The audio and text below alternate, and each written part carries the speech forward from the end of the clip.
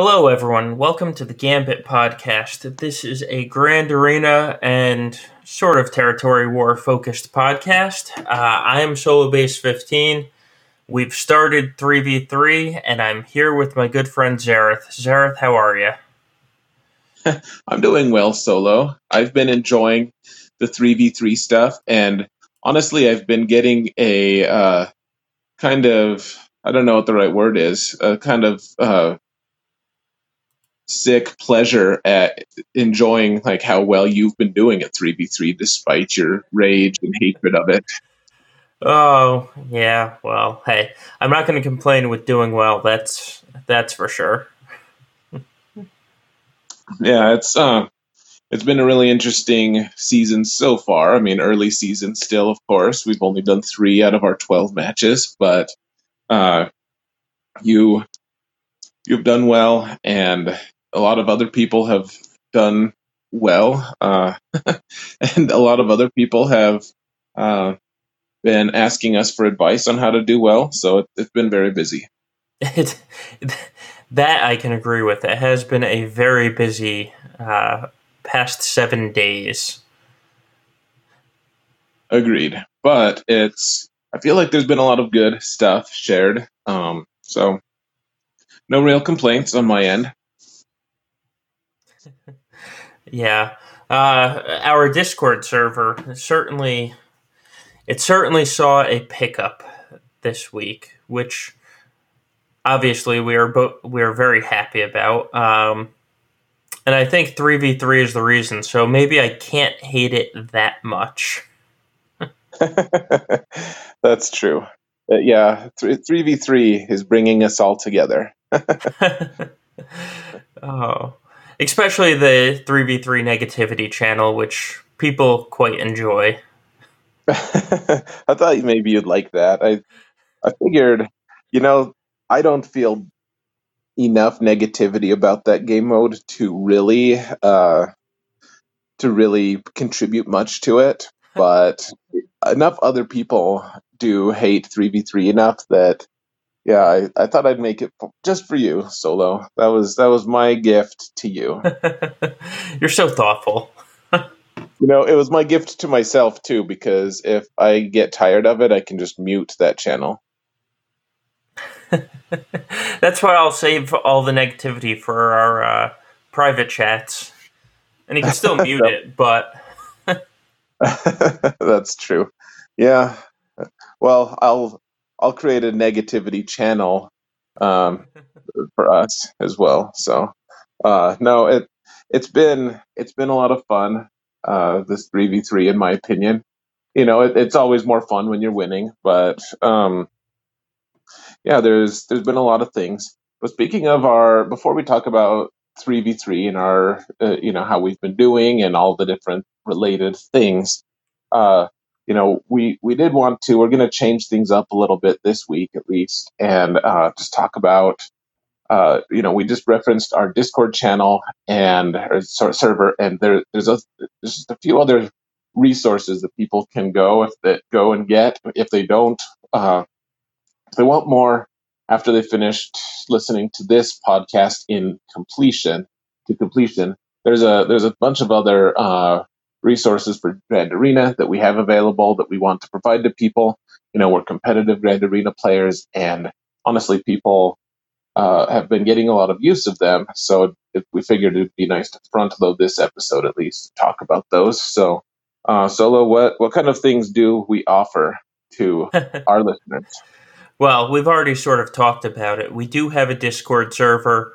It is a Grand Arena focused Discord server, much like this podcast. And so, as I said earlier, a lot of people have joined recently to get help with 3v3, and we are there to offer said help on the Discord channel. You can find the link to the Discord channel in the description below.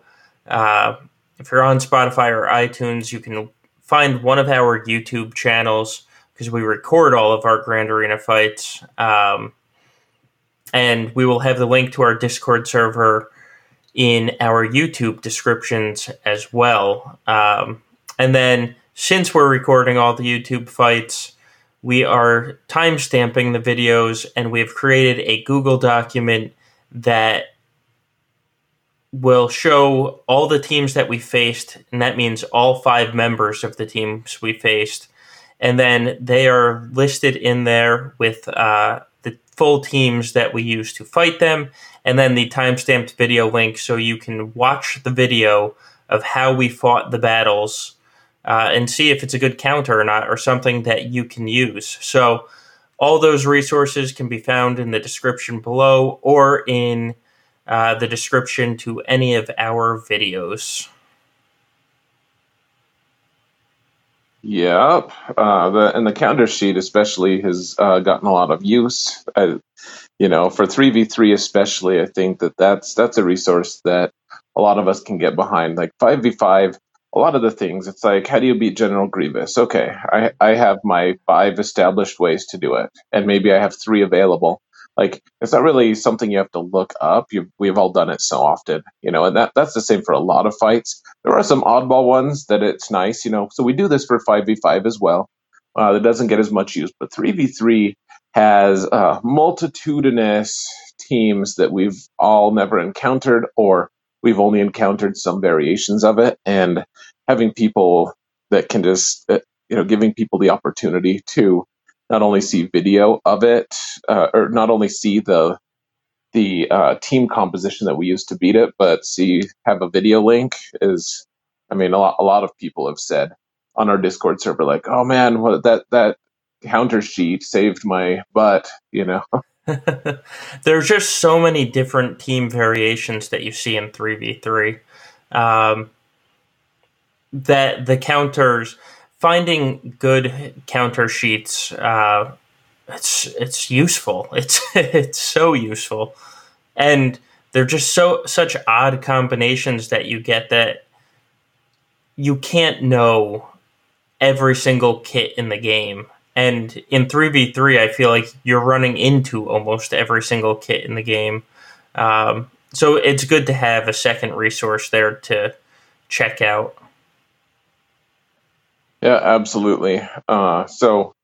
This isn't just like a made up thing. I know that some people are like, oh yeah, we have all this extra additional stuff that we provide. And like, I like to think that the stuff we provide is actually like, it's very useful if someone is interested in playing competitively in Grand Arena. So, Yes. for whatever it's worth. But we don't need to brag about our amazing extras that everyone can use for free. We can instead talk about news, which has been kind of a slow news week. I know that some YouTubers have taken upon themselves to loudly decry the lack of a road ahead post by CG, and I assume that will be coming in a day or two. So we'll have our take on that 5 days later or something. But what's that? Yeah, I was going to say, I was thinking about that today. And because somebody on Reddit posted about last year's, or not last year's, the 40th anniversary rewards for A New Hope. And so I was reading that post because they were comparing, what could be the rewards for Empire Strike Back 40th anniversary. And I was like, oh, you know what? That's the reason we haven't gotten the road ahead yet, because they've probably timed it with anything that's going on with this 40th anniversary. Yeah, I think that makes sense. There are all these ridiculous hyperbolic posts on Reddit. People are saying, here's this is all we've gotten. They mentioned the Empire Strikes Back content that we're going to get, and all we've gotten are a few stupid feats. That's so stupid of them. And it's like, okay, so I will admit that if it's possible that CG only intended that we get some feats, for Grand Arena as our celebration of Empire Strikes Back, I admit that that's possible. I will also emphatically remind people that we don't know yet, and it is way too early to actually know if that's all we're going to get. I think we're going to get more. We got way more for A New Hope. last time for that celebration. My guess is that Disney will actually mandate that games, or at least strongly suggest that they give extra content to people in celebration of the 40th year anniversary. I think I think people are just being reactionary and awesome the way they usually are on Reddit. Yes. I think actually, if we've seen anything this spring so far, it's that Disney is taking control of more and more of the marketing arm for all of Star Wars. It's not just, I don't want to say this, and people are going to be like, oh, Disney is scared that CG is messing it up, so they're taking more control. So I think after the latest trilogy and the Han Solo, or the, Solo movie, I think Disney has changed how they're approaching marketing Star Wars. In fact, I've read interviews that's true. And so I think what we're going to see, and like you said, is Disney is going to mandate they do X, Y, and Z because Disney wants to control the Star Wars brand again. They don't want to own the brand, which they do. They want to control the brand. And I think that's why we've seen a couple of the new characters. The info was released by StarWars.com and not CG.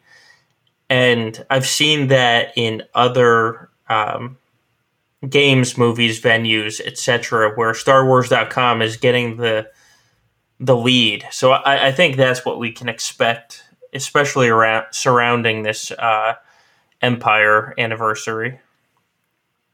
Yeah, I think that it's pretty reasonable to expect we get something from this and that we might hear about it first on StarWars.com. We might not, but yeah, I think that it's reasonable to expect that. I wonder if it's tied to, I know that, there's been at least some rumblings lately of, Lucasfilm or Disney, whatever, they're creating something, some kind of gaming group. They hired some big name. I don't even know the right words for these things. I should know them, but someone who runs who runs teams who make games for development groups or whatever for Lucasfilm, and people are of course saying, oh well, EA is going to lose its license because it hasn't come out with any good Star Wars games, and frankly, they're right. Like EA has done a terrible job of putting out good Star Wars games. Like Yeah. there's been like a couple games released, period. Whether they're good or not. Like the best thing that's come from it is probably Fallen Order. I know some people like Battlefront, 1 and 2, but that's like I think I just named all of the games that have come out from EA since since they got the license. So Well, you know, you haven't. It's just that you never heard of the crappy games that came out. I forget. Oh, God, I looked up a list one time, and it was just awful. oh, interesting. Yeah, I didn't. I know that there's been a couple other mobile games, I guess, but Yeah. like uh, if you compare it to the golden age of Lucasfilm, when making all these games, like there used to be a new Star Wars title, like more than one every year. It was like, and they were all pretty good, or at least most of them had some appeal to me. Strategy games, first person shooters, role playing games. It was amazing, and what we have now is just a desert, a desolate wasteland of no new games. So, Yeah. but I do wonder, people are saying like, oh yeah, well EA is going to lose their license or whatever, their agreement with Disney. I don't know about that. I really don't. But you have to wonder if maybe their lack of production has led Disney to have a bigger push toward being more involved in that. Yeah. But I think, I mean, the Reddit community has been talking about how EA is going to lose the license and the game is going to be shut down for like 3 years now. Um, it's just ridiculous. And I think at one point, somebody basically said that the way the license with EA is that they can't lose any of their current properties for the license. So, like, this game, even if EA loses Star Wars, say, tomorrow, this game is allowed to go on until EA decides to shut it off. Like, that's how the license reads. And if they didn't shut off Battlefront 2 recently, it's the same idea where Battlefront 2 could have continued on in perpetuity, essentially, until EA said, okay, we're done. So just because if they lose the license, it doesn't mean we lose the game. Yeah, that would be majorly disruptive to, it's like this is a successful game. A lot of people love it. Even the Reddit community mostly loves it, except for the people who have quit out of anger and are still hanging out there years later. Oh God, Which I is don't funny. get that. But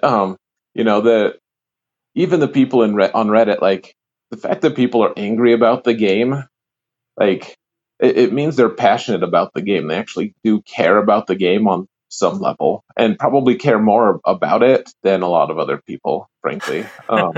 Yeah, So they've just decided to take it to a destructive level of feedback. So right.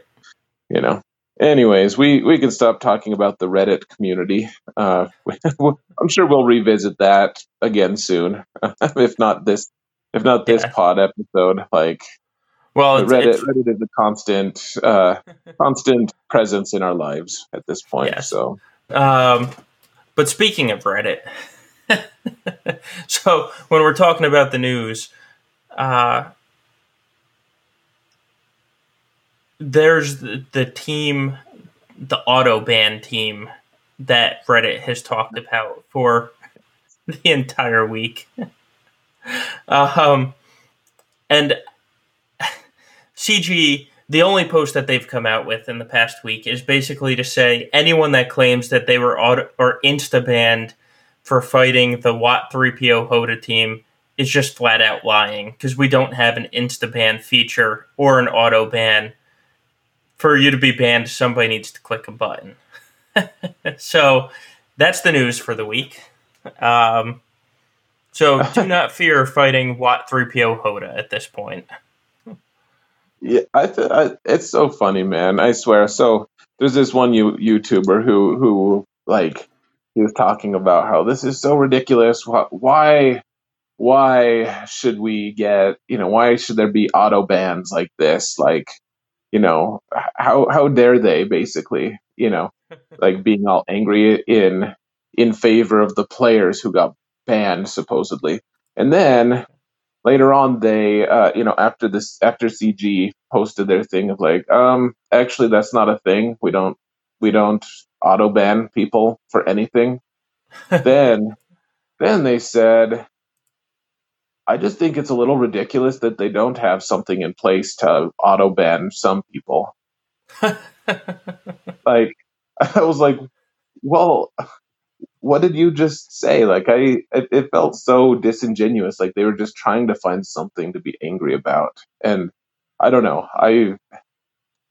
I struggle with it. There are definitely a lot of things I feel angry about in this game here and there, but it's like the banning process.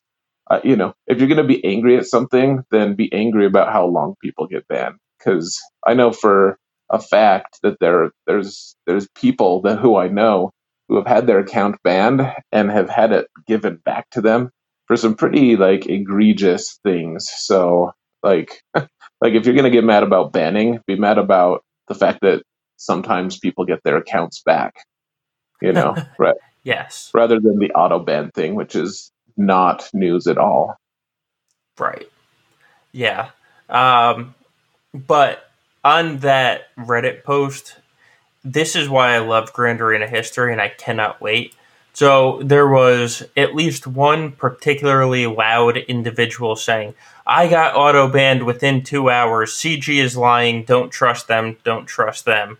So I literally have their swgoh.gg page open so I don't forget who it is. And I've left my computer on. And so the second Grand Arena history comes out for this round, I am checking his Grand Arena history for that first fight to see if he did actually fight that team. And if he didn't, I'm just going to laugh hysterically, because clearly he was lying.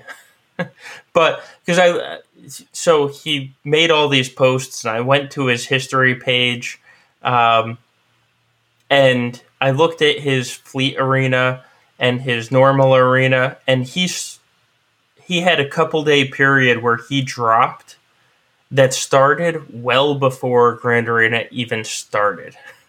So clearly, those days he just wasn't playing, and it wasn't because of Grand Arena. It was because he decided to drop to 122nd in Fleet because he got bored of it, or whatever reason it actually is.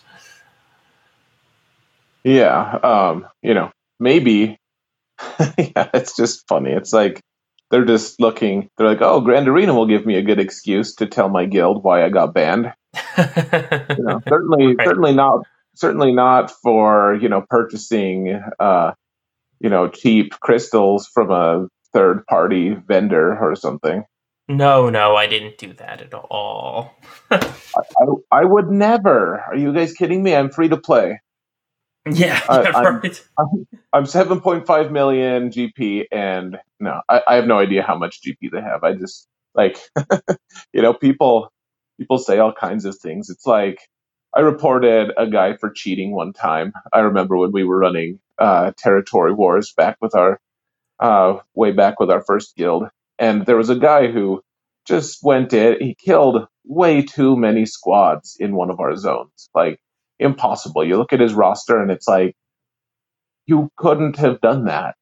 It's not possible. No matter what your RNG is, like you can't have killed like 12 of our like Jedi Revens or something like that with like something that's not even plausible today necessarily, for a really good account. And so I reported him, and he got banned for a few months. He eventually did come back, but I remember I posted it on Reddit at one point. It was just like a general post about banning or about reporting someone, and I was like, "Oh yeah, check this guy out." He got banned, and there was a guy who got on, and he was like he was cussing me out pretty good. Like he was like, "You kidding me? You're like the blank that got him booted. Like all he ever did was use blue stacks sometimes, and that's against the agreement, the terms of service. And Yeah. you got him banned for that." And I was like, I'm like, I didn't report him for that. I reported him for, for what I was saying. And, he just went on to badmouth me. And I was like, well, look, I'm surprised you're so angry at me. Like, of course you're his guildmate. Like, of course, he's going to tell you something that, he wants to save face. He's going to tell you guys something so that he doesn't get in trouble. He's going to blame someone else because, him being reckless, has cost the guild and all of this stuff. And like, it just makes too much sense. Like, if you're going to get banned by someone, or if you're going to get banned for something, like, you're probably going to tell people you got banned for something else because it's embarrassing and it hurts. It does hurt your guild. Like you don't want to take the blame for it. So Right. Uh, Luckily, anyway, that disaster is hopefully, in theory, taken over or over with, not taken over. And we don't have to worry about it. So let's talk about actual 3v3 because, that's what's happening this week and this month. So, are there any patterns in the first week that you've noticed that have sort of developed in this 3v3 Grand Arena? um, honestly, what I've seen so far, I've seen I've seen a lot of people overreact. They're either keeping every single thing for offense or they're keeping every single thing on defense. Like they've just gone hardcore one direction or the other. And that will change. People are going to have way more balanced stuff as the weeks progress. But a lot of that is just because after 5 months, sorry, of no 3v3, people forget what good teams are for counters, for defense, for all this stuff. Eventually, people are gonna start remembering, start varying their team compositions and stuff. That's definitely one thing I've noticed. What about you, Solo? Uh, yes. Well, I'd concur with that. One thing I've noticed, and this doesn't necessarily translate to 3v3, it's just annoying me because more people are unlocking Malevolence, is they're putting Malevolence on defense, which really annoys me because I was putting my Negotiator on defense and I was using my Malevolence on offense, and I just don't want to do that with mirror matches. Like, I don't want to do a mirror match, and frankly, Malevolence is awful on defense. It's just not a good defensive team. And by putting Malevolence on defense, you're forcing me to take my Negotiator on offense, and I don't think I've scored less than 65 banners in Fleet because people keep placing Malevolence. And so, I mean, I kind of get why they're doing it in that it's their second-rate team and they want to take their top-tier team for offense. But at the same time, they're legitimately helping me by placing their Malevolence on defense. Like, I think a Millennium Falcon fleet would give me more of a headache than these Malevolence fleets that are understarred and just not good. And yet, every round I've been facing Malevolence on defense. I was doing the Malevolence on defense thing. I still did this last week. I did as well. I think I'm probably going to switch it up to Akbar fleet next week, but just to mess with people a little bit, see if I can put them off guard. But I think the thing I like about Malevolence that now it's that this is going away, but Malevolence can steal banners and get wins against people who don't necessarily know how to counter it. Like, I lost to Malevolence a while ago, or rather, I came really close to losing it in Grand Arena, and I got really low banners because I didn't realize, the certain steps you have to take to beat Malevolence. Like, you want to have Plo come in first as first reinforcement, etc. Like, there's all these different steps, and if people want an in-depth guide, like, they can just I've linked a few of my previous Grand Arena encounters with Malevolence using Negotiator. I've linked a few of those in our counter sheet, actually, so you can check that out. I'm not going to detail them all here, but like it's a pretty interesting. It's an interesting strategy. It's a take people by surprise strategy. I do think you're right, though. Like, once you know the formula to beat Malevolence, like it's just not that hard. The one issue is, putting Akbar in there. Sorry, I said Akbar. I meant the Millennium Falcon. If you put the Falcon in there, people could potentially time out, I guess. Otherwise, that's if they're not fighting with a Negotiator. Because if they're fighting with a Negotiator, they're not timing out against Falcon. Or, a Falcon on Malevolence. Well, so one thing I will point out too, though, I think that it was a fine strategy previously because, like, on my shard, I have 0 people in fleet. Well, now we have a couple, but I've had 0 people in fleet with Malevolence, and I assume that's the same for a lot of other shards. And so, of course, like, I can't practice that matchup. There is no way I can practice it. And if I can't practice it, all I can do is rely on videos, and there's not as many videos either because most people went for Negotiator first because that's the one that came out first, and it probably is overall probably just a better fleet, even if it's not as fun. I think Malevolence is the most enjoyable fleet out there, actually. Yeah, usually. Currently.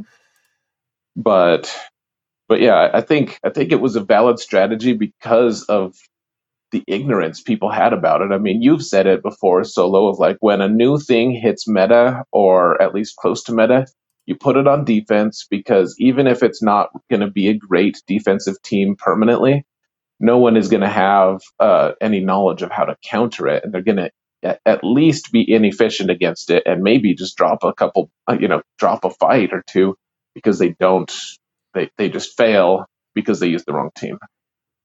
Yeah, and I do absolutely believe that. And in fact, I think that's, I mean, dovetailing back to this 3v3, I think that's why a lot of people struggle with 3v3. It's because you're seeing things that you have no reason to have seen before. And so I completely agree with that. But at the same time, your 5-star Malevolence with the 5-star Hyena and a 6-star Vulture, you can't expect to win fights or efficiency fights when that's what you place on defense. Right. What it's doing, I agree. I've seen a lot of Malevolence. I think eventually we're just going to get the same old, like, sometimes I get Malevolence, sometimes I get Akbar. Like, eventually we're just going to have this thing of like, well, what's the responsible thing to do? Unless you have a really strong Akbar fleet, which probably means you have Biston up to high relic levels. Unless you have a really strong Akbar fleet, you're probably just going to have to take Negotiator on offense in Grand Arena from now on. Even though the mirror match is annoying, some people will place Negotiator there. The fact is, Malevolence versus Malevolence is a nightmare that you have to avoid at all costs. Like, it's just awful. Yes, that is an excellent way to put it. Though, was it this round? I ended up. It was the first fight this round. My opponent had never placed Malevolence on defense before, so I placed my Negotiator on defense, and then I get to the back and I'm fighting a 7-star Malevolence when I only have a 6-star. And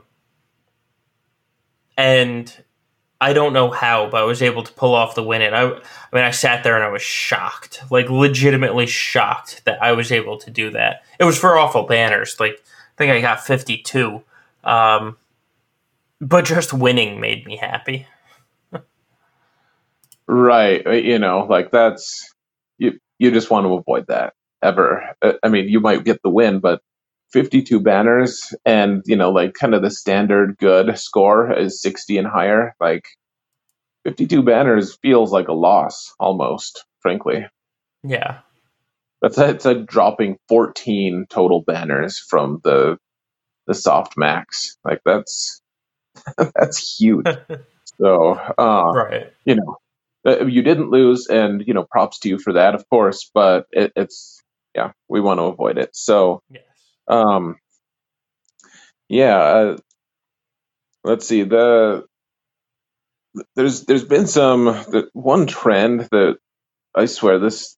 I think this is probably the most frustrating thing, and don't take it amiss, guys. If you've been asking me about this, here I've noticed that what people do, they have like this. I don't know, like this mentality, like this Malik mentality is the thing I keep thinking of it, of how to call it. Like, when Malik and Darth Revan and all that were first released to 3v3, people panicked and said, there's no way I can actually counter that. So what I'm going to do is I'm going to put mine on defense, they're going to put theirs on defense, and then we'll only play on half the board. And that's what most people did, of like, way back then, like, no one could counter Darth Revan teams without their own Darth Revan team. And so, either they both placed them on defense, or one of them placed it on defense, the other person placed it on offense, and then you played with the whole board. Like, that was how it went until, like, toward the end there, I was starting to figure it out. I got a clear off of, multi-shotting a Malik team, Darth Revan Malik team. And, I was starting to develop that. I think that is being revisited here again. Like, what people are doing, they'll put Galactic Ray down on defense and assume that no one can actually beat Galactic Ray. And so then their opponent has Galactic Ray. They place Galactic Ray as well. And then they both say, I've seen that, and I've seen this so many times. It's unbelievable to me.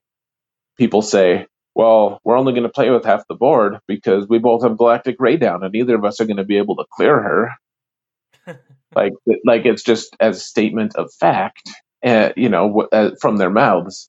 And what's frustrating to me is, like, they have no plans whatsoever of like, okay, so if you place Galactic Ray and they place Galactic Ray and then they happen to beat your own Ray, like what can you do? And that their answer is usually just like panic. Like they don't have a way to beat Galactic Ray, even though there are absolutely counters to her without using your own Galactic Legend. And yet people are putting, they'll put like their General Skywalker on defense and their Ray, and they'll just, oh, we're only using half the board this match, so I'll just do all this defensive stuff. Like, to me, it's been frustrating a little. It feels like people just don't have plans. Like they're like, well, let's just both agree that we're only going to use half the board. It's the same as people who can't beat Negotiator putting Negotiator on defense in Fleet. Like, well, I guess I'm not going to get the full clear because we both put Negotiator on. Like, it just seems like folly to me. Like, that's not a plan. That's a like hope. That's a prayer that your opponent, A, doesn't place Negotiator, and B, if they do place Negotiator, can't counter your own. Like, it's not a plan. It's a prayer. Like, please don't, please let my opponent be incompetent. Yeah, I have never understood that of the, I know I'm going to face X, Y, and Z on defense, but I'm not going to bring any of the ways that are known to counter it. It's like, well, what are you doing? There's somebody I talk to on a regular basis, and he's actually a good player. He just never brings the right teams to counter what his opponent has. And it bugs the crap out of me because he's always like, oh man, I have to beat this team. What am I going to do? I'm like, okay, well, there's plenty of counters. Do you have General Skywalker? Oh, he's on defense. Do you have Jedi Knight Revan? Oh, I used him to beat this other team. Like, well, do you have Darth Revan? Yeah, I put him on defense too. And it's like, so you knew you were going to face this team. There's 3 counters to the team, and you specifically put 2 of those on defense and then use the other one in the front zone. Like, what are you thinking? It's it's just like, are you kidding me? Yeah, like I get it that like some people do just think that having Galactic Ray is a win button, that can't be beat.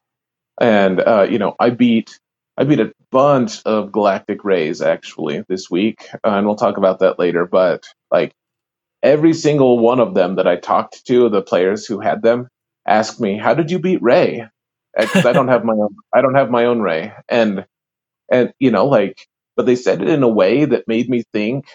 Like it just sounded like they were saying, "I had an I win button that you didn't have. Like, how did you defeat my I win button?" Right. And the funny part about that for you is you have Kylo. So like right. it shouldn't be a surprise that Rey was beaten there. Like, so I am always going to place Rey on defense. I'm not going to take her for offense because it's going to force my opponent to either A, bring their own Rey for offense, which gives me an easier defense, or B, it's going to force my opponent to have 2 losses, at least 2 losses to clear my Rey, even if I'm also going to have at least 2 losses to clear their Rey. And I know how to do it, so I can, and I honestly don't think most of the game knows how to do it. And so I think if we both place Ray on defense in most fights, I'm still going to win because I'm going to know how to clear their Ray. Right. And that's just the thing. You have a plan. Like you place Ray on defense with the full understanding and knowledge that they might also place Ray, and therefore you have a plan to defeat that Ray, as opposed to, oh gosh, I hope to God they don't figure out how to beat mine because I can't beat theirs. Like that blind trust in your opponent's incompetence just seems like it. I mean, it's not just seems like, it is folly, in my opinion. Like, if you have a proven way to beat something, then use it. Have a plan. I don't care. I frankly, if you need to use your whole roster to beat them, as long as you know that you can do it and that you have the right resources allocated to the right places, then awesome, more power to you. It's actually kind of a funny thing. So on our Discord at this point, and a lot of other Discords, like, especially at ours, though, I'm one of the proprietors, so people who come there generally trust me. So I say things like, "Oh yeah, you can use other things to beat Ray," and people on our Discord are like, "Oh yeah, sure. How do cool? Could you link a video?" Or they trust it basically. I went recently to a Discord that was totally foreign to me. Like, the group of players didn't necessarily know who I was. It was for a different YouTuber, and it's just open linked. So I just showed up there, and they had a Grand Arena thing that they were discussing, and there's like this whole there's just this huge chat about how ridiculous it was that if you have Galactic Ray, you win, and if you don't, you lose. Even if you have Supreme Leader Kylo, you lose. And I don't know where they were coming from. I'm not trying to badmouth any, I'm not bad mouthing the YouTuber even. I just like they were wrong because it's objectively true that you can beat Ray with Supreme Leader Kylo and with other things as well, which we keep referencing it. We'll have to explain it in a minute, what we're talking about.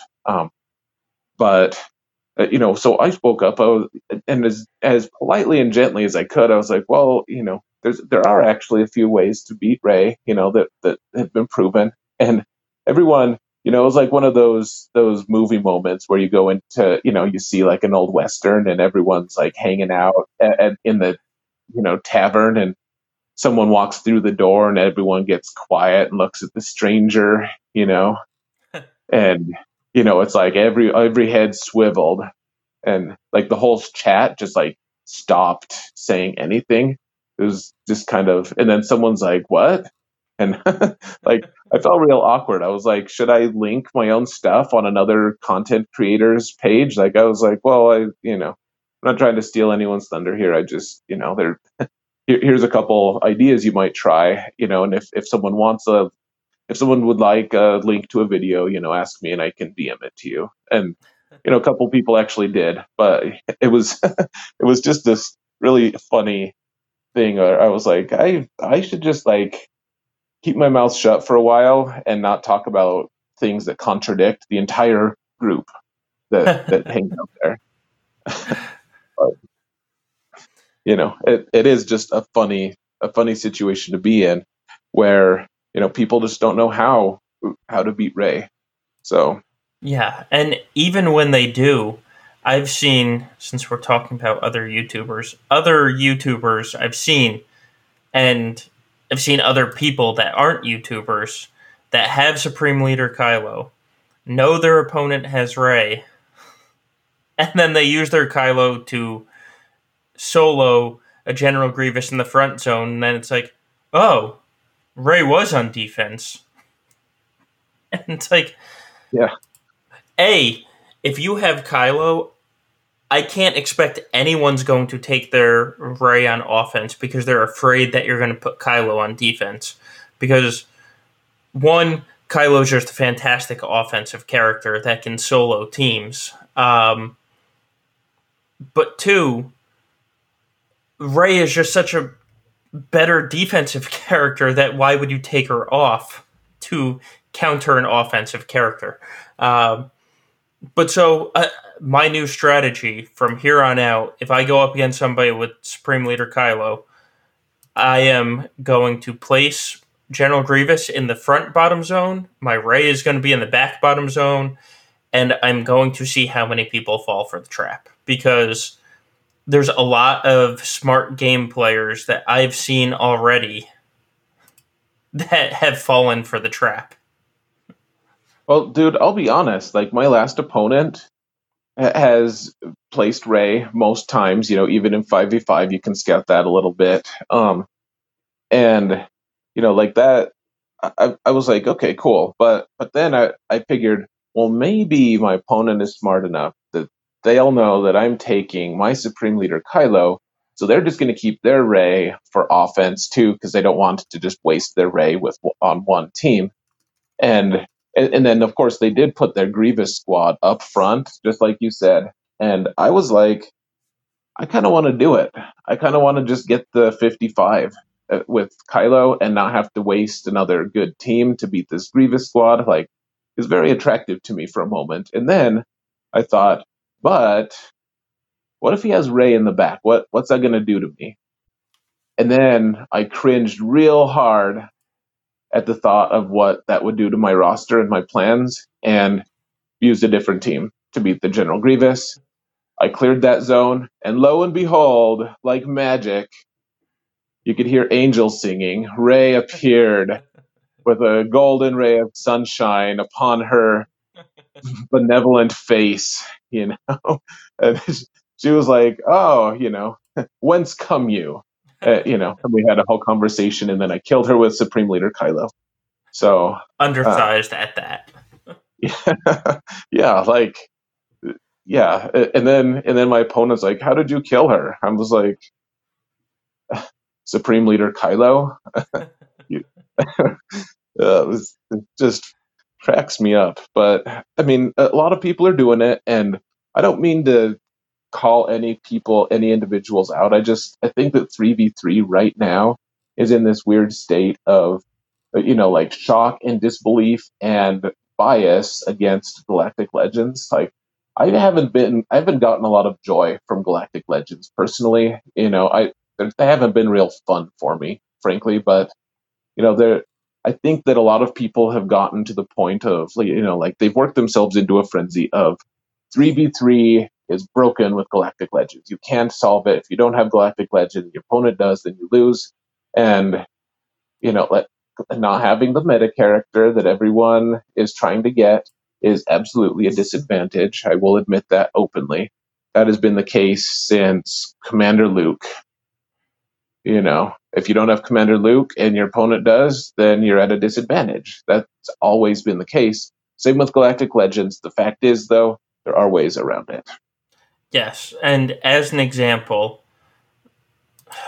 I don't want to call him out because his head is going to get big, but our dear friend of the pod, Jubles, does not have a Galactic Legend right now. He faced three, well, technically you faced one, but he faced three Galactic Legends in this round of 3v3, and he won the championship without one of his own. So that should tell you everything you need to know when it comes to Galactic Legends in 3v3. Yes, they're going to make life more difficult, but they're not the be-all and end-all of, your round. Yep, absolutely. It's that's absolutely true. So, we with 3v3, and I know you don't like it, but you have, you faced it, and you're dominant in it now. You're rocking it, and like that's what people need to do. They don't like Galactic Legends, neither do I. Frankly, I don't like them. They feel frustrating to me on a lot of different levels, and I don't enjoy them. I'm accepting it and finding ways around it. You know, that's what you got to do. If you want to play the game mode, then play the game mode. Don't spend your time loudly decrying your frustration and failure, in my opinion. Yeah. What's going to be interesting, and this is going to take a couple months, but by the end of the year or so, probably next time we get 3v3, since it seems like it's an every 6 months type of thing, a lot of people are going to have both. And all of this is going to be moot because you're going to place your Ray on defense, your Kylo will come on offense to clear their Ray, and it's just going to be another team again.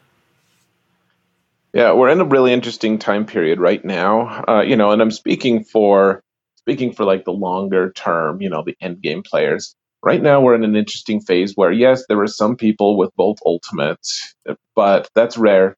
A lot of people only have one Galactic Legend, or even zero. And if they do have a Galactic Legend, though, it's not necessarily ultimate.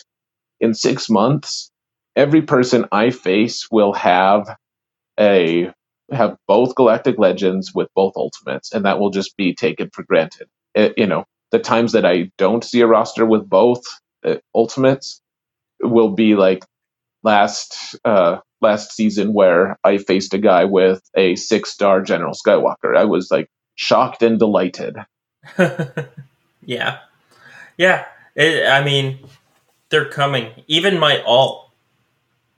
I mean, other than Resistance Hero Poe and Finn, I have been ready with the other 11 characters now for probably a month at this point, and I'm just trying to finish Poe and Finn. But that was free to play, so I've actually started on the First Order too. So even my alt, that is an end game free to play player, I'm going to have a Galactic Legend probably in a month.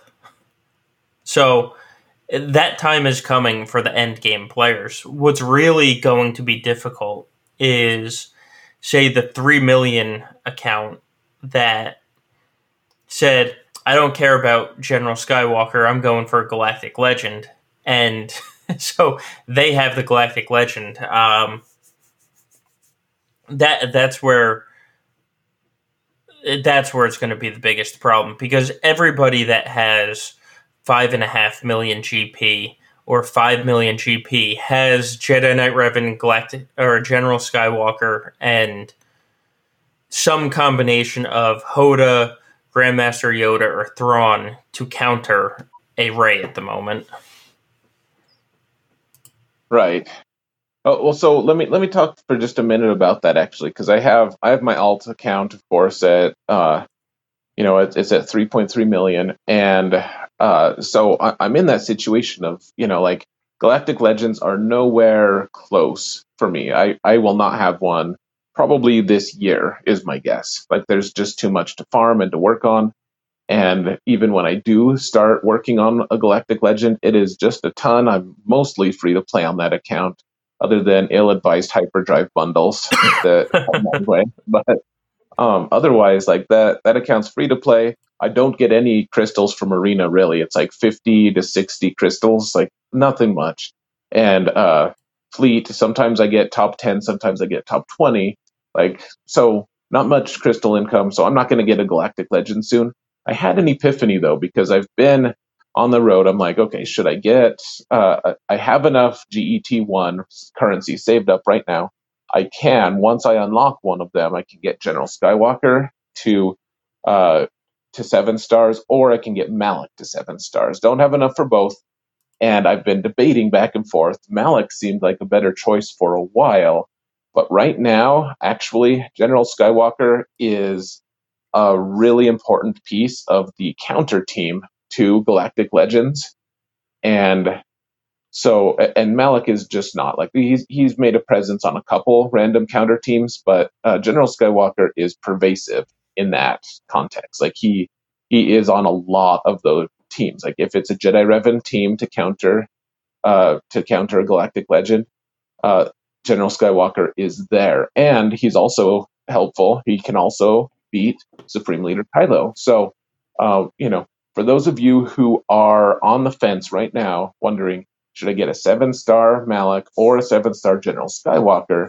It is my opinion that you should go for Skywalker for the simple reason of he is going to counter both Galactic Legends for you. And if you're not getting a Galactic Legend anytime soon, with like me, you need a way to deal with it, and Skywalker's your man.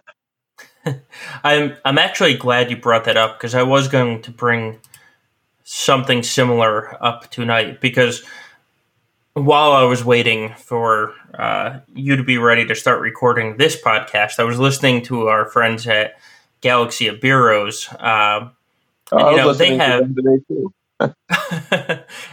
they have smaller accounts. And when I say smaller, I just mean they haven't been playing as long as you or I. And so they do have the younger account. And so they were actually talking about how a lot of the content creators right now are like you or I, where we're both over 6 million GP thanks to these Galactic Legend chases. And things are different for them.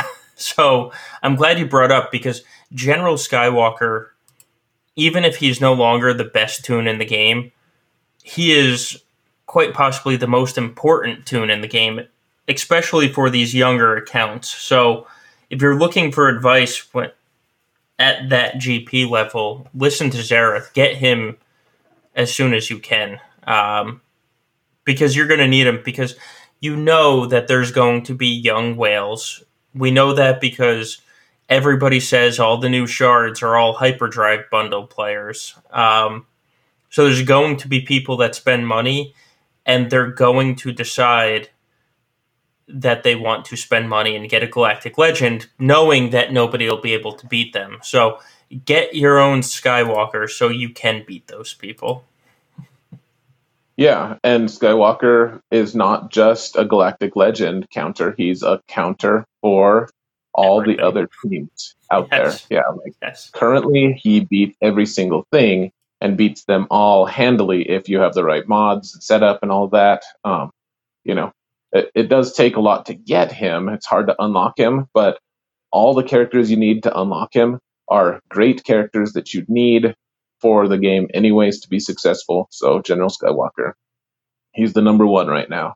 If you can go for a Skywalker instead of Darth Revan, if you have to make that choice, do that. Get Jedi Revan because his unlock is incredibly easy. As long as you have 7-star of everyone, you get him without much effort at all.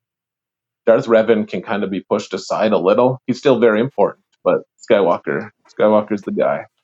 Right. And I'll just say, I really enjoyed the Galaxy of Bureaus podcast. Their focus isn't as competitively driven as ours, but they're pretty cool. I'll put a link to their Discord and just a couple links to go. You guys can all discover them. They're pretty cool podcasts, pretty laid back guys, and for the guys who are at a lower GP level, like they might end up being pretty relatable as well. So yes, yeah. So anyways, one thing I wanted to mention before I forget, I promised a quick recap of how to beat General Skywalker, and so I'll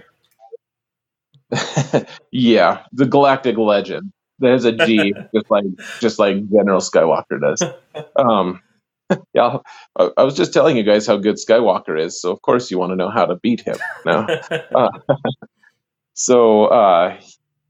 really the way you do it. So with Supreme Leader Kylo, it's easy enough, and I'm not going to spend a lot of time on that. You can beat Galactic Rey with just Watt. If she has ultimate, then you probably need a slightly better build. As long as you can eventually get your ultimate at the same time she does. Beyond that, though, if you don't have a Galactic Legend, your opponent does, and you want to beat Rey, the way you do it, it's annoying. I don't necessarily like it, but you just throw a bunch of level 1 or gear 1 characters at her one by one.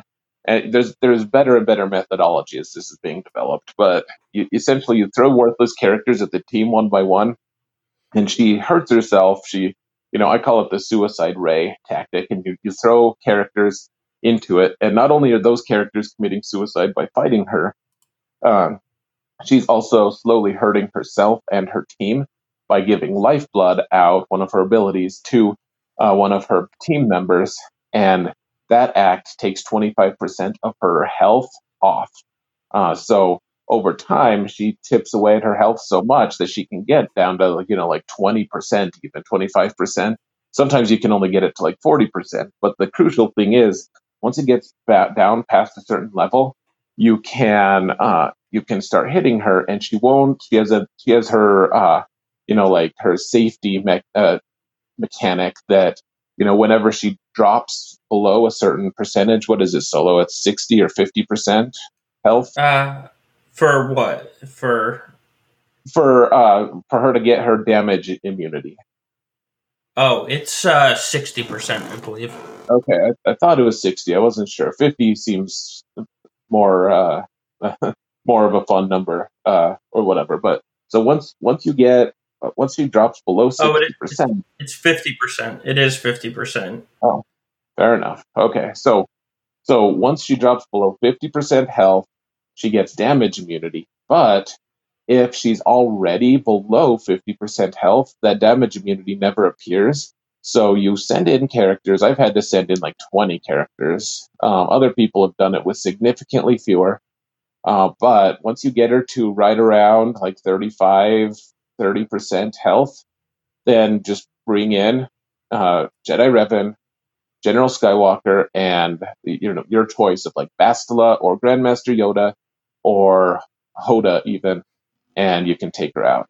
So I know it's not 100% that it happens every time. I know that most people who have done it though have said that it works for them. A pretty high percentage. And if it doesn't work, you can also use Darth Revan to finish them off as well. I've heard that. Don't use Commander Luke. For some reason, Commander Luke can't finish her off with that method. For some reason, the Commander Luke team. So, that's the big secret. It's annoying. You have to drop a bunch of banners, but it is possible. And our buddy Jubles did it a few times this week. I did it one time on our live stream for him, but yeah, absolutely works. I did it for myself actually in one of my matches too, for myself. So yeah, pretty good, pretty consistent. If you want more info of how to do it, they're in my videos. They're on the counter sheet. Our Discord, we talk about it. So come check it out. All right. So now that we've talked about 3v3, let's talk about how we did. This was the first week of 3v3. And how did you do this week? I'm not used to being the first one to talk about it, but I will do so with no hesitance or hesitation, whichever word is the correct one for this situation. So I went 3-0 this week. All of my opponents had Galactic Legends, and my first opponent actually had both. Their Rey only had 2 Zetas on her, though she was Relic 7. And their Supreme Kylo, I forget now if he was ultimated or not, but so my first opponent was probably the biggest feather in my hat, just because they went insane on their front line. They had Galactic Rey, they had Supreme Leader Kylo, they had Darth Revan, General Skywalker, and General Grievous all on defense in the front line. And it was just a total crazy overcompensation. And like, I think they just expected me to just, I don't know, fail. Like, what are you supposed to do when you're the top 4 meta teams in the game are all on defense?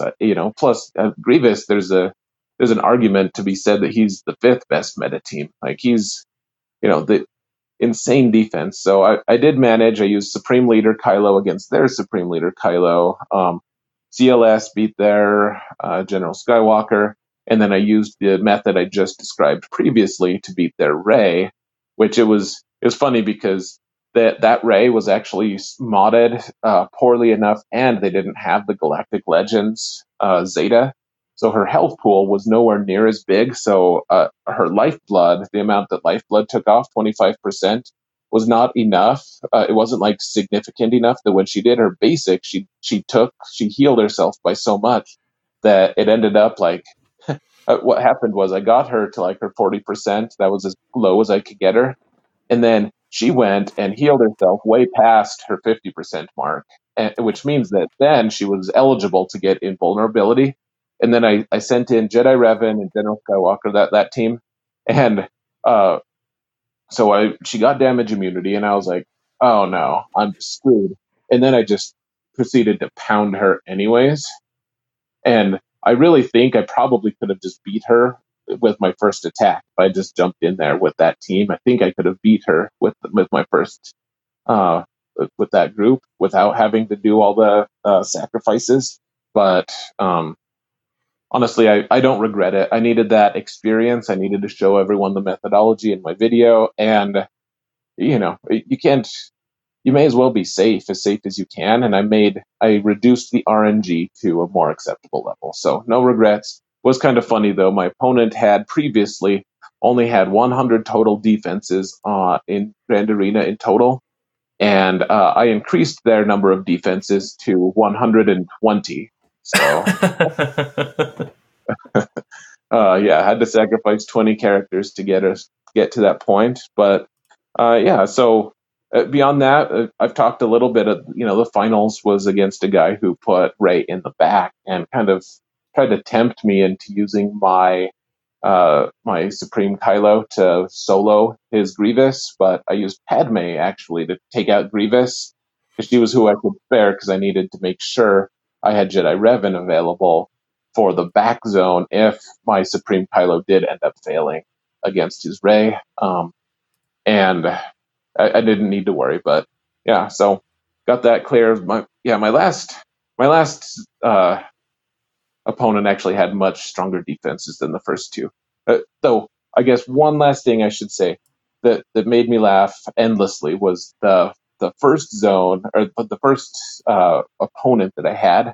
They actually had believed that their Ray was going to hold, and so when I beat that zone, the back zone was full of fluff teams. I got literally I got to kill Ewoks. So um, yeah, I love when people do that. oh man, it makes me laugh endlessly when people just assume you can't beat their zone and they just put trash in the back so that they get the deployment bonus for the teams. Like, oh, it cracks me up. Like, yeah, you got to be careful not to mess it up. But yeah, I think I soloed at least two of the teams in the back. Really funny. So yeah, it was a very good week. I was very careful about this. I am I'm let's see, 25 total banners short of getting into Chromium, and I held one of my feats until next week to cash it in because I don't want to get into Chromium and face the other tryhards who are at 3-0 right now. Um, so yeah, 25 banners out of what is it? It's like 17,500. So really close, but not quite. Chromium, good week for me. Solo, how did you do? I have also finished 3-0, and I also had my hardest fight in the first week or the first match. So I was matched up against someone with very good lifetime banners, and her 3v3 best score from January was, I think she had 3 more wins than I did back in January, and I made Kyber, so she was up there in the Kyber rankings last 3v3. The one interesting thing about this matchup is I faced this opponent back in the exhibition season, and I won. It was actually the first week of the first exhibition season in July, and I ended up beating my opponent for the championship in that first week because they couldn't full clear me, and then come up against them again this week, and it's in the first match, and I attacked first, and I said it earlier. She placed Malevolence on D for the first time, and I won, but I dropped so many banners, so many banners to Fleet that I basically needed one of my ground teams to get a hold to win. And my favorite team of 3v3 so far of Newt, Watt, and 3PO was able to get me not one but two holds. And so I pulled off the win, and that was basically the championship of the week for me. It was the toughest opponent in the pod. And then the rest of the week, Newt, Watt, 3PO went on to get three more holds between the two the two rounds, and I was able to easily cruise to the championship. Yeah, and I'll just say, I know who the person was who you faced, and I'll just say that was a very high quality win in your first match. They're good enough to the point that I've seen other YouTubers face that person and lose lose conclusively to them, and just get demolished. And honestly, when I saw you were matched up against that person, I was, I have great respect for your playing ability solo, and I didn't think you had much chance. I didn't. No, I won't say that. I didn't think I didn't love your odds. Like, if you were a 50% to win, I wouldn't love those odds. Like Yeah, that. It was going to be a really rough match, and you handled that match like you won pretty decisively. I feel like I so. did. Yeah. Yeah, huge kudos to you. And this person is from one of the top PvP guilds in the game. So, like good credentials on all levels, and you beat her. So, well done. Yeah. Yeah. So that was my week. Much like you, I have intentionally manipulated my score or my banner count. I still haven't collected my Fleet Arena feat yet. Um, and I am 46 banners shy of making Chromium. So you're a little bit closer than me, but not by much. Yeah, fair. And yeah, it's what's cracking me up. We get more banners per win this month because it's 3v3. So instead of getting 1,600 banners per win, like it was in 5v5 with ships, in 3v3 with ships, we get 2,000 banners per win. And so there have been several people who were like, "Oh yeah, I'm not making Chromium this time. I'm definitely paying attention." And then they realize too late that they're going to get an extra 400 banners with their win, and have now been catapulted into uh, into the Chromium against their will. Yeah. That being said, it was easier to make Chromium this time. You still have to go 3-0. You still need full clears, all this stuff. So you have to play well, but it's not nearly as exclusive as in the past, where you're going to get into a really cutthroat, ridiculously hard group. Now it's merely going to be extremely difficult. So, Yeah. uh, good luck to everyone who's in Chromium. You have my admiration and my sympathy. And we will see you after the next round.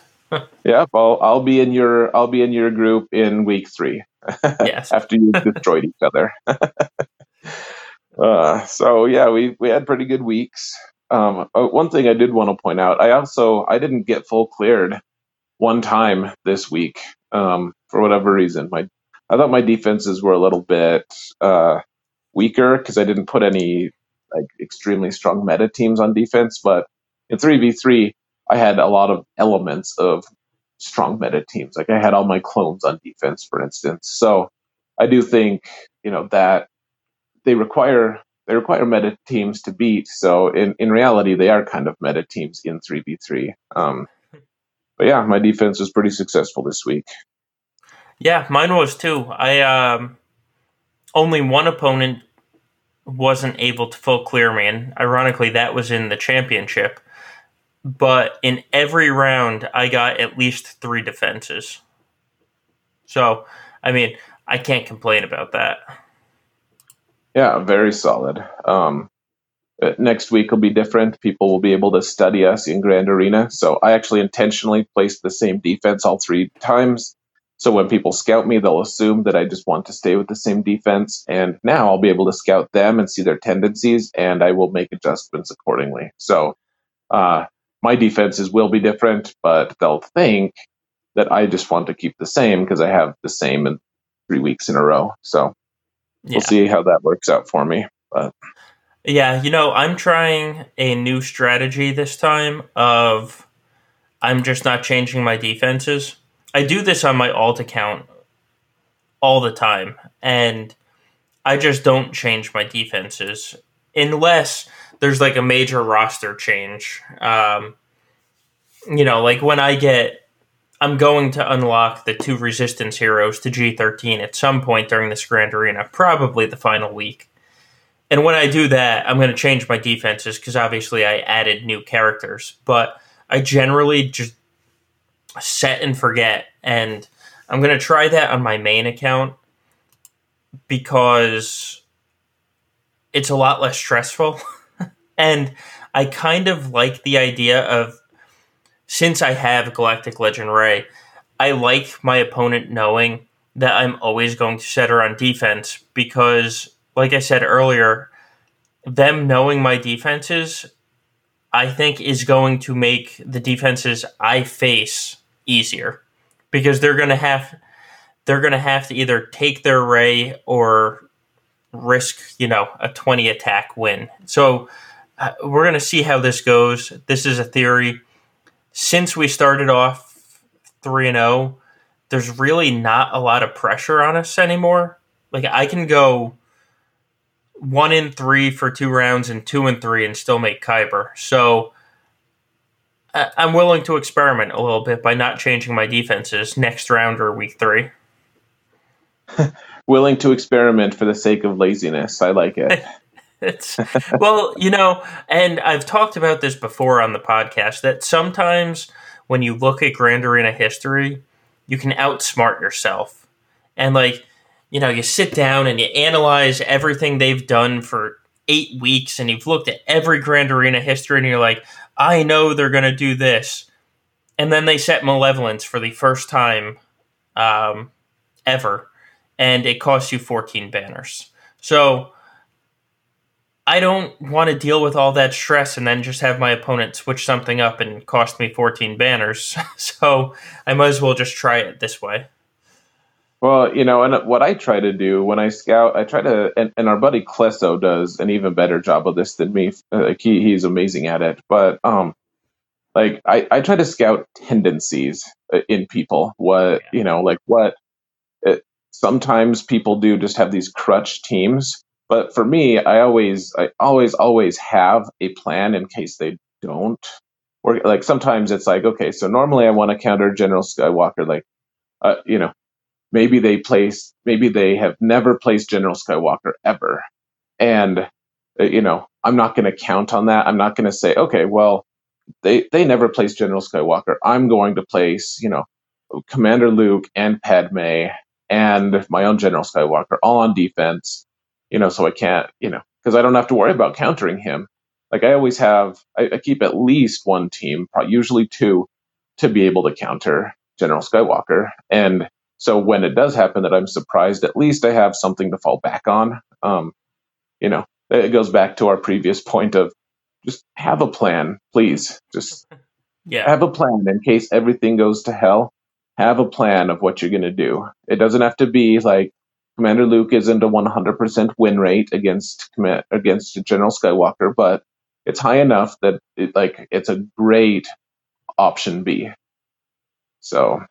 Right. And don't get me wrong, I am still going to scout my opponents because I look for tendencies as well. What I have been doing is, and I know you do this too, look to see if you can eliminate one of their offensive teams. Like if they have troopers, I'm going to try and find a way to eliminate their use of troopers. It's not always easy if they have a good trooper team, but that's, going to be my goal. But at the same time, I'm not going to stress trying to figure out how to keep my defense strong, but also changing up my defense while also matching what I need for offense. Like it's just going to be, I know my defense works. Here you go. Right.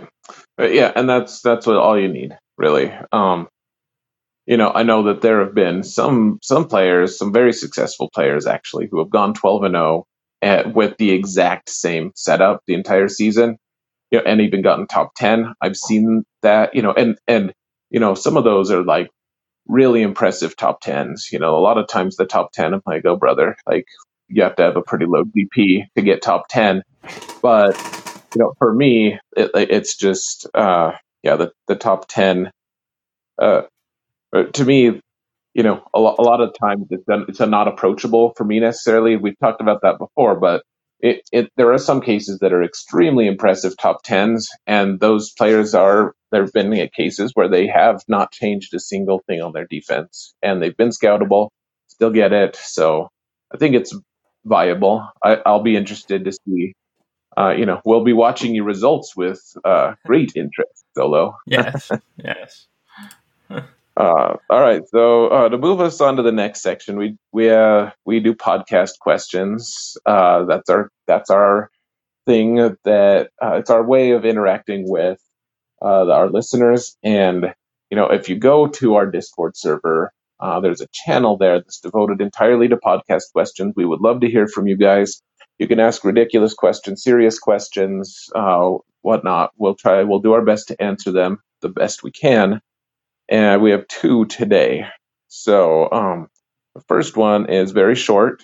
The second one is long-winded. But the first one is, what do you do after you have lost a match to learn from it? I have you tell me what I did wrong when you watch the video. But no, seriously. Usually when I'm losing a battle, I can tell you mid-battle, like, oh crap, I just made this mistake. This is why I lost. And then I take it from there. I do spend a lot of time on Grand Arena history, my own Grand Arena history,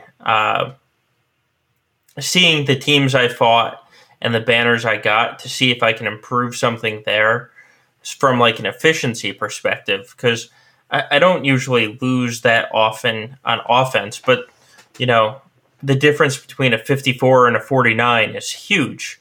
It's so I spend a lot of time on Grand Arena history, and if you watch my videos, I have the spreadsheet set up that's kind of a battle planner, and what you don't see is after Grand Arena history comes out, I go back and I look and see all the banners my opponents got against my defense, and then I write down all the banners I got on my offense, and I kind of compare trends over, a period of a week or 2 weeks to see, was it just that one team that maybe it was modded that caused a fluke, or is this counter I'm using not the best counter? Should I plan for something else? So that's kind of the strategy I use to learn from the past. What about you? I'm very similar to you in the sense that a lot of times if I lose a match, I can tell you halfway through, as I'm even still in the battle, where I went wrong.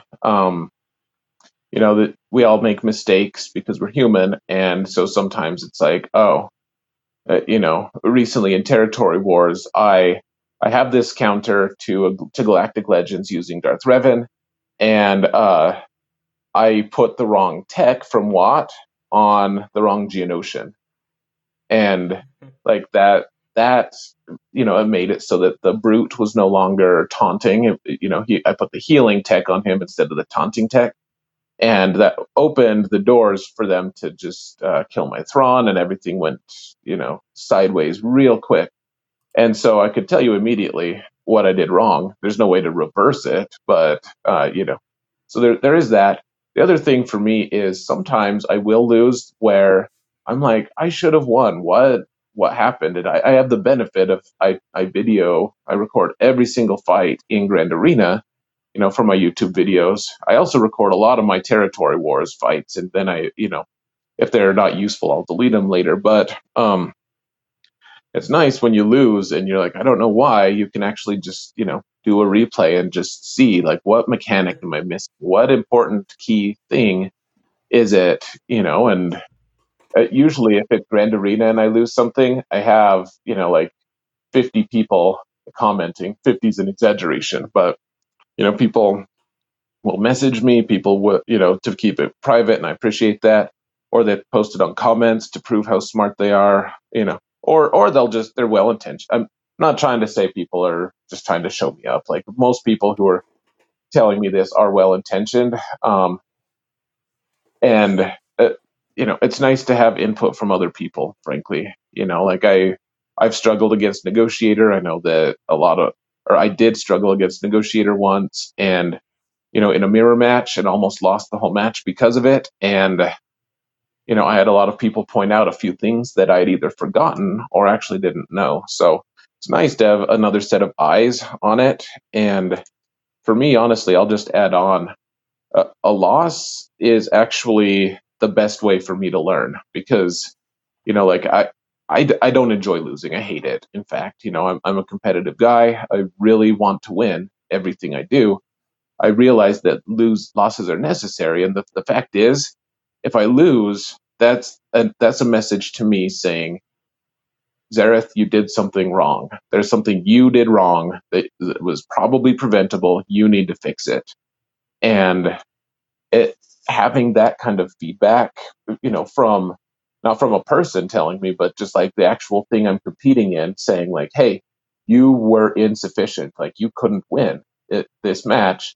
How are you going to do better? Like that helps me way more than, like, let's say I make the same mistakes in a win, but my opponent just like also tripped and fell, and I just ended up getting lucky to win. Like there's some part of my brain that still tells me, you did everything right, you won, so of course you played it well. Like the whole thing was well. The whole thing was perfect. And even if I know intellectually that I didn't play it perfectly, the fact is, like I know that uh, you know I, I have some part of me that somehow irrationally knows that I didn't actually fail at all, that I did everything perfect because I got the win, and the system is telling me that I played perfect. So losses are actually very helpful to me in that regard. Yes, absolutely. All right, so the next question here, it's a little more long-winded here. Can we talk about mods? Pre-Relics, there was a much higher emphasis put on speed sets and obviously speed secondaries, with more and more characters being released whose kits don't rely as much on raw speed. How have your mod farming habits changed? I feel like I'm limiting myself when I farm speed mods, because in the likely event that I don't roll a speed secondary on a speed set, I have almost no choice but to sell it. I'd feel much better about farming for some other set and being happy if, say, my tenacity square rolls health percentage times 5. Because if that happened with a speed set, I'd be pissed. um, well, I don't think relics are what changed the need for speed, so to say. I think it's just the kits that have been released. But even then, speed is still the name of the game. Absolutely. I'll be honest, I haven't farmed mods consistently in probably over a year. But that's because I've reached a point where I can do that, and now I just exclusively farm slicing materials. Still spend 3 refreshes a day on mods, just not farming the actual mods. When I was farming mods, I was farming. I do something like 4 days on a speed set, then 2 days on crit damage or offense, and 1 day on whatever I would need, whatever type of set I would need, whether that be tenacity, health, defense, etc. I never exclusively farmed speed mods, but with that said, I'd still farm speed mods for the majority of days if I was farming mods right now. Because no matter what happens, I can guarantee you there's going to be a meta in the next 6 months that's going to require you to have the fastest tune. It's just CG can't avoid. They just can't avoid that. The way that this game is set up. Yeah, I kind of think that might be true. I think the last few metas though, so Darth Revan was certainly a speed meta. I feel like they've moved a little past that though to some degree. Like the Galactic Legends are staggered actually with their speeds. Kylo can't be as fast as Rey if all mods are equal. Rey is just faster naturally.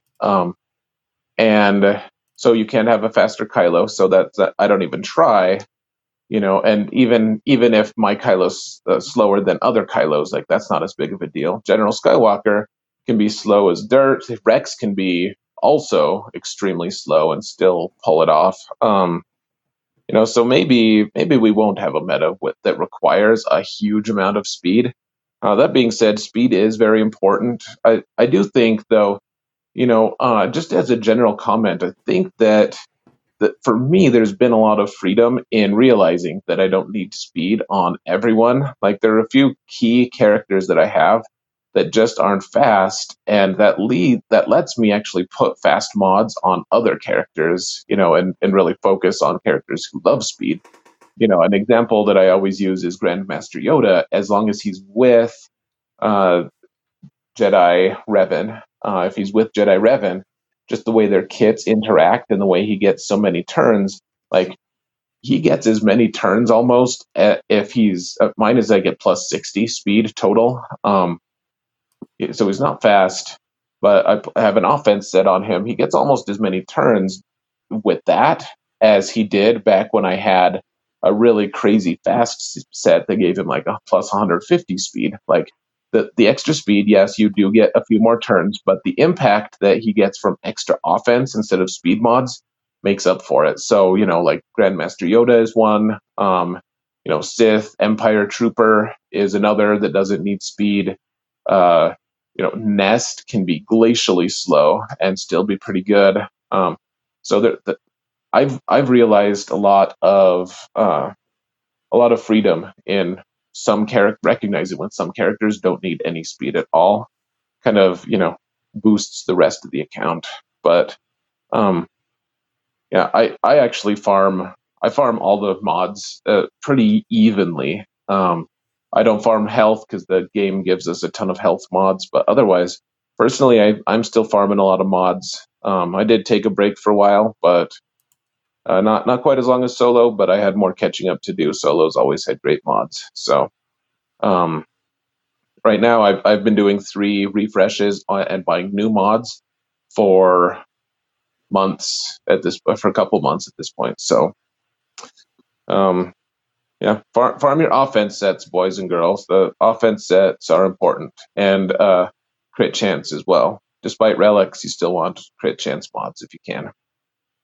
Yeah. So back in the day, crit damage mods were the thing to have, and offense mods, just nobody had them, if you remember. Then they did, mods 2.0, and it switched to make crit damage worthy, I guess you could say. You needed at least 70% crit chance, and so offense mods became the big deal again, and everybody started using offense mods. With relics, crit damage is becoming a lot better again because on attackers, the relic levels add crit chance, and I think it adds up to like 15% crit chance if you go to R7. So I've noticed that there's a lot of characters that when they were G12, I wanted an offense set on. Now that they're G13 and have relics, the relics have pushed them over that 70% crit chance barrier. And so crit damage mods are not that they ever went away, but I would say that they're becoming a bigger thing again thanks to relics. Yeah, that's true and false. I think there, that what you said is all true. I think though that it doesn't capture the entire picture as well. Just to you know, yes, crit chance is up. There's also a lot more crit avoidance out there, and people are starting to transition to using a lot of crit avoid on their tanks, for instance. So you get some tanks who have crit avoid from relics and they have crit avoid arrow. And, then maybe they have a kit that helps them also gain crit avoidance. And so, if your entire damage dealing is reliant upon the critting, they can sometimes, if you get stuck behind a certain tank, if Watt is forcing them to taunt or whatever, then you're not doing nearly as much damage. And I think that to me is the allure of putting offense sets onto certain characters, because you're always going to do a certain amount of damage, whether you crit or not. And it's nice to crit, but it's nice to also not be completely reliant on that. Uh, So, that is true as well, but I guess it depends on the kit. For example, if you're modding Echo, I know a lot of people put offense on him, but he's guaranteed a crit if the last clone that went crit. And so, even though, like, if he's guaranteed a crit, other than obviously if you're going up against GK with crit immunity, crit damage is just going to make sense on him. yep, and you're right. There are certain kits that absolutely, like First Order, for instance, they get a ton of advantage. Crit Oh damage is yeah. probably the thing for you.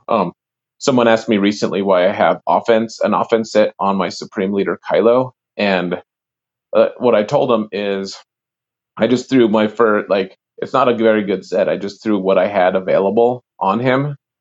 I swapped a couple mods from characters here and there because I wanted to make sure he was maximized on.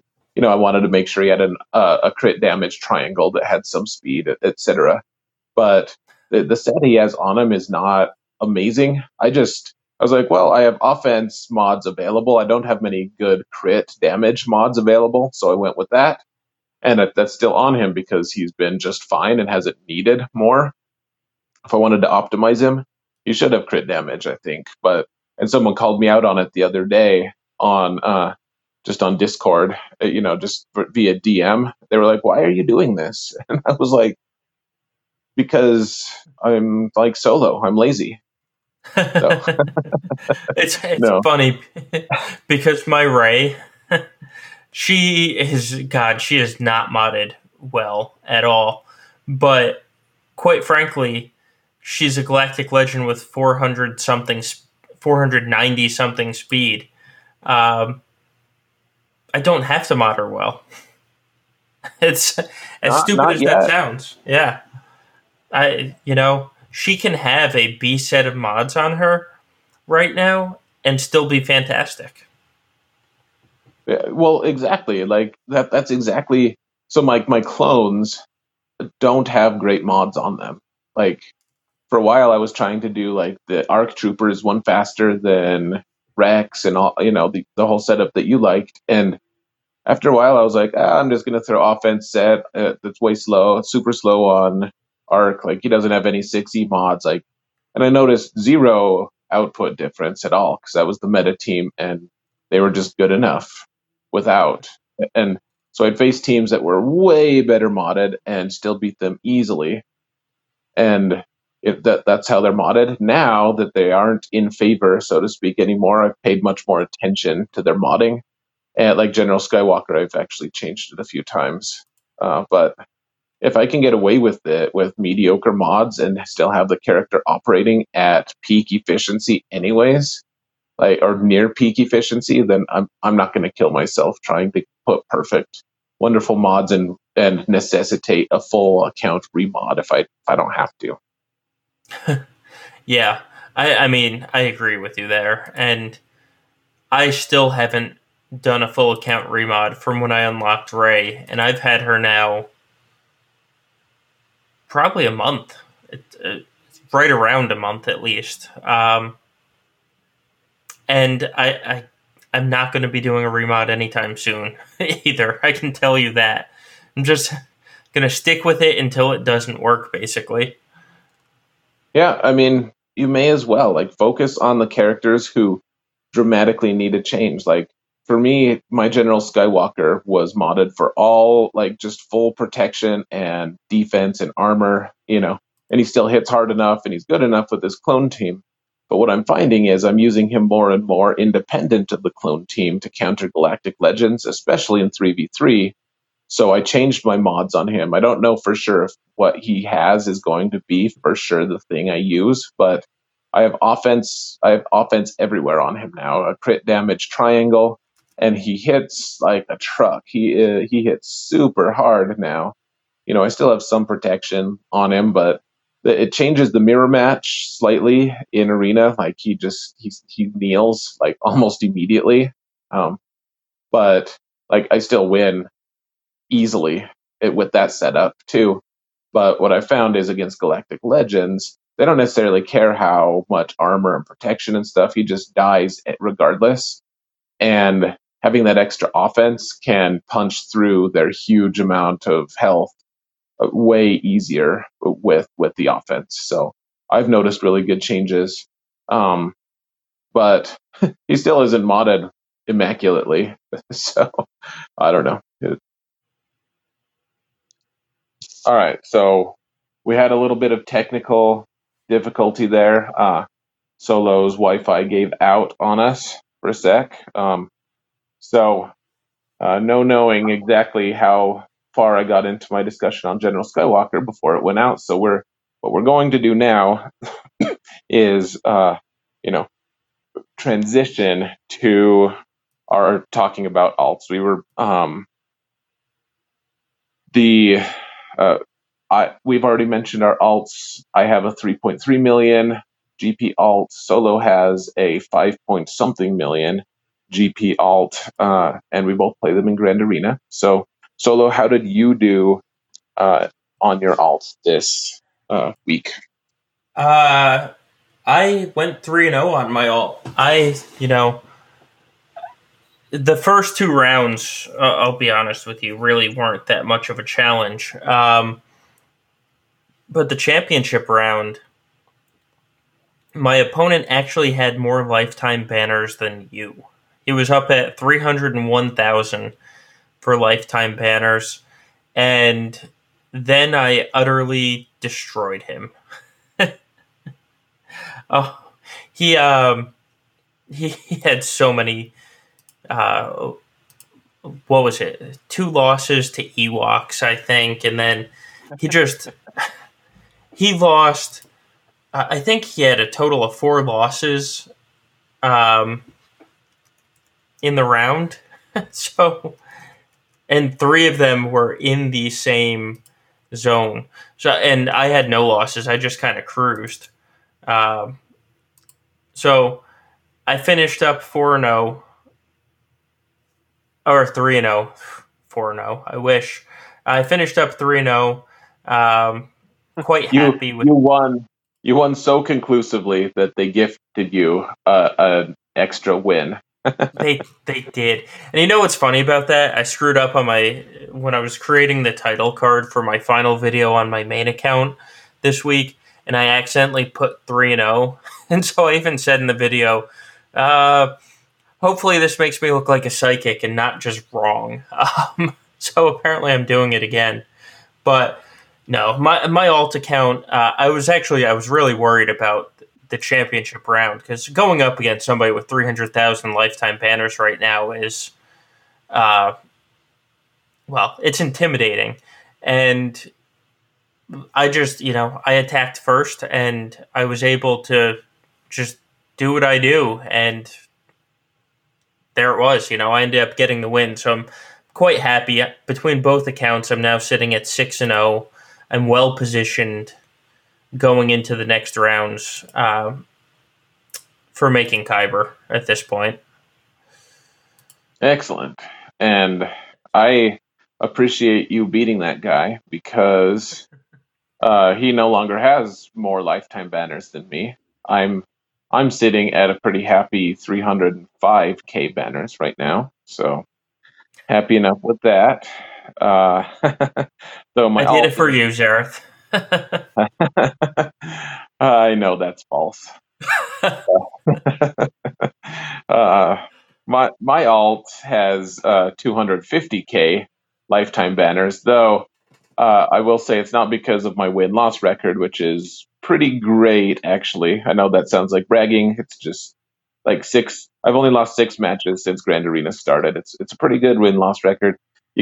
I just haven't gotten as many feats. I don't do as many feats on that account, and you don't get as many banners for wins in um, the non Division 2 and 1 divisions. So, but my alt this week did the same as yours. It wasn't really that challenging. 3v3. I mean, it, if 5v5, if my experience in 5v5 gives me an edge on my alt, which it does, absolutely. I have a lot of experience playing 5v5, at whatever level. I know how to use the kits. I know all the mechanics pretty well, better than a lot of my opponents do, just because they haven't played as long as me. In 3v3, it's even more accentuated. It's just, people haven't developed their rosters for 3v3 either, which I haven't either, but I mean, I've already pieced it together with my main account, and yeah, it was a pretty easy thing. I lost one total attack, and that was an unexpected loss with General Grievous on offense against Geonosians of all things. Oh, but that wasn't a problem. No one full cleared me. No one came close to full clearing me actually. Um, and yeah, I like I said, I only lost one attack.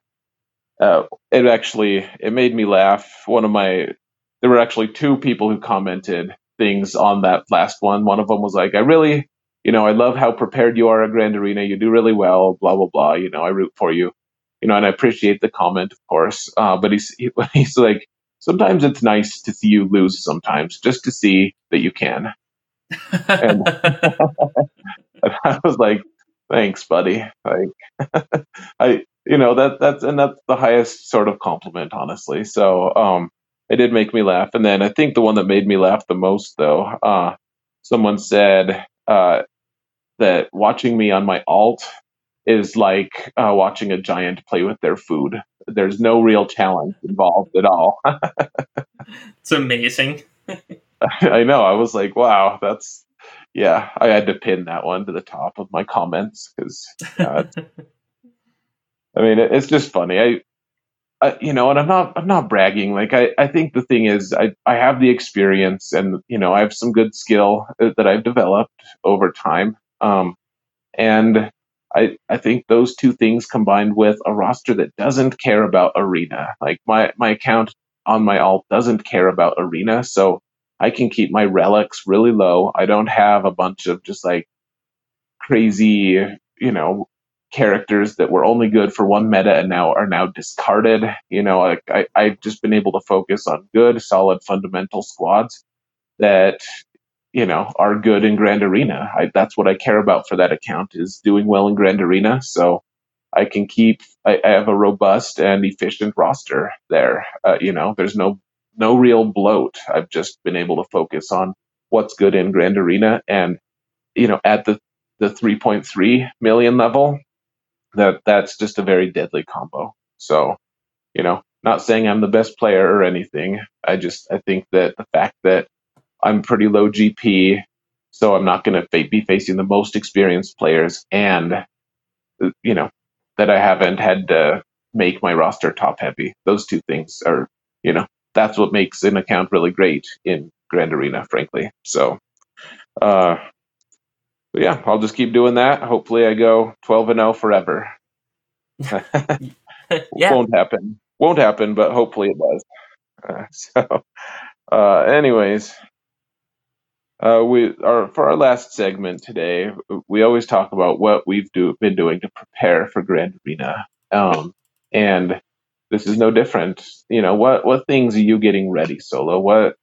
What stuff? We both of us kind of had a change in mentality a little bit this week in our approach. What was yours? What have you been focusing on? Uh, so I had, well, when you say we had a change in mentality, I messaged you one day and it was like, I thought about it, and rather than alternating between non first order and first order, I think I need to just go for Supreme Leader Kylo. And it's funny because you messaged me back saying, I thought the same thing or last night. Um, so this week, my Hux had no G12 pieces on him at all. He was G12, but it was just G12 period, not plus anything. So I was able to get him up to G13. Um, I do want to get Jedi Knight Revan up to G13 because I'm only one piece away, and Jedi Knight Revan is needed for this Ray counter. So I am at this point about 35 Kyrotechs away from a G13 Jedi Knight Revan. And then, other than those two, I remodded General Skywalker for Galactic Legend counters as opposed to being this ultra protection type of tune. He's now got I've always had him modded with an offense set, but I've added a lot of health to him so that he can survive once he's stunned by Supreme Leader Kylo. So those are the 2 gearing and 1 modding change I made in preparation for the next round of Grand Arena. What about you? What did you focus on this week? So, I already mentioned I've remodded General Skywalker to be way more offense heavy. But though I had that available all week this week, I did it right before lock. I don't know if I mentioned it in the last cast though, so I thought I'd mention it again. And then otherwise, at some point I got Finn to gear 13. He's not even gear 12. He's not even relic 1, I should say, anymore, or yet. I'm just waiting to relic everyone till the very end. I'll just take the huge hit to my matchup GP one day. It'll be a tragic event, but for right now, I've shifted to mostly working on resistance. The last thing I'm doing, the one last indulgence I'm giving myself is Newt is currently at gear 12 plus 5. He will benefit dramatically from having one last piece put on him and getting to gear 13. He loves his gear 12 pieces, and I in especially in 3v3, like he's so strong in 3v3. I wanted to give get him to 13, and then from then on I guess it's full throttle to get Ray. I don't really want to. She's kind of a boring character in my opinion, but you need her. She's a necessity if you want to play competitively at the end game level. So that's what I'll be doing. No regrets for having gotten my Thrawn and Triumvirate and a few other characters to 13 like that. They were also necessary, but now the focus needs to be on the last meta character that I don't have. Yeah, absolutely. I have no regrets detouring a little bit before jumping in on first order. Because, like you, I got Thrawn, and it's going to be Jedi Knight Revan up to G13. I geared Grief up in this time span, so I'm perfectly happy that I did that, but now the focus needs to go back to another Galactic Legend, sadly. Yeah, we'll need to do that, especially before more new characters come out and change the landscape again. Just got to get some of these worthless guys finished off while we can, because, yeah, my guess is that Cara Dune is going to have a use here pretty soon too. Maybe with the new Empire Strikes Back release, who knows? Uh, Yeah. that being said, that's more speculation, but I think we're about done here, Solo. What do you think? Yeah, I think it's time to call it a night, and we already pimped our stuff, so, you know, awkward goodbye time. Awkward goodbye time. So thanks for watching, folks. Have a great week. And don't be a dick.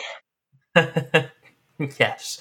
Zareth, don't be a dick. And have a good week, everyone. Thanks for joining us. We'll be back next week, and find us on YouTube to watch how we're doing in this wonderful 3v3 landscape. Yep, we'll be back next week. Same pod channel, same pod time. I probably said that in the wrong order. All right. Awkward goodbye indeed. Goodbye.